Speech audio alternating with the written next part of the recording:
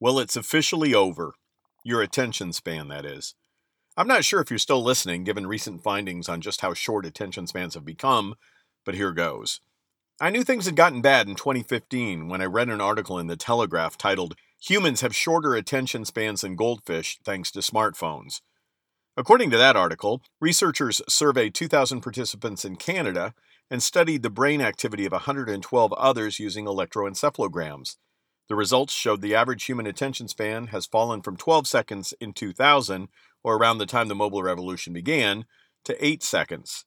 Goldfish, meanwhile, are believed to have an attention span of 9 seconds. Well, that was 2015. 2 years later, have things deteriorated further?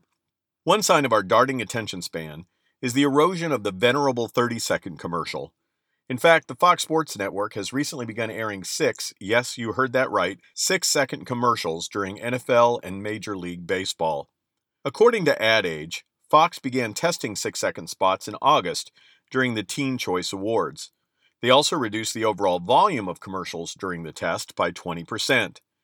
In an article titled "Fox Will Air 6-Second Spots in NFL Games," Janine Pogge notes, "In theory, most people in the industry would agree that less commercial clutter is valuable for both consumers and advertisers.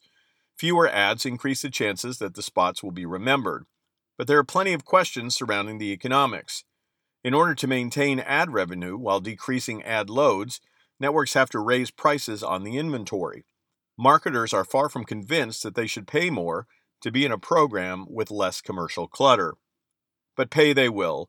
During that 6-second commercial pilot conducted during the Teen Choice Awards, Fox reportedly generated 30% more ad revenue, despite decreasing ad density by 20%.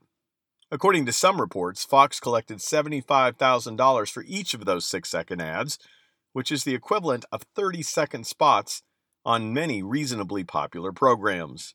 Therein lies the lesson, albeit a quick one. Every form of communication today should be viewed as an interruption. When you're trying to get a message across today, less is more, and quick beats slow. People are doing what they enjoy and fending off a daunting barrage of messages, ads, blogs, texts, and posts on Snapchat, Facebook, Twitter, Instagram, you name it. According to an article for Forbes.com, Jules Schroeder notes, industry experts estimate that the average person is exposed to around 5,000 ads a day, which speaks volumes of the subconscious overload we experience to buy.